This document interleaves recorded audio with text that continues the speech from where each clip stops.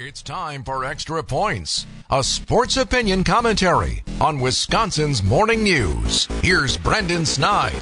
The new era of Brewers baseball can officially get started after Milwaukee has reportedly elevated bench coach Pat Murphy to lead the club in 2024. I'll be honest here, after seeing the news alert pop up on my phone late last night, it was probably the most unsurprising news that has occurred over the last week or so regarding our Brewers. Looking at the surface of the hiring of Murphy, it was the safest bet for an organization that refuses to make any splashes. And after the offseason they just had, I guess I can understand it. You want continuity, you want a trusted voice, and you want steady leadership during a time that was unimaginable just weeks ago. But with all of that being said, looking at everything I just laid out to you, I was not a fan of the hire. And let me be very clear, I am a fan of the person that Pat Murphy is. I think he is an excellent coach and someone that this team obviously trusts, but I feel like the Brewers here had an opportunity to get a brand new voice, a brand new leader, a fresh perspective, and bring a brand new brand of baseball to a team that is trying to rid itself of its former skipper. Murphy, who is in his mid-60s, to me feels like a stopgap type of hire, and one really that ultimately feels like he had to be done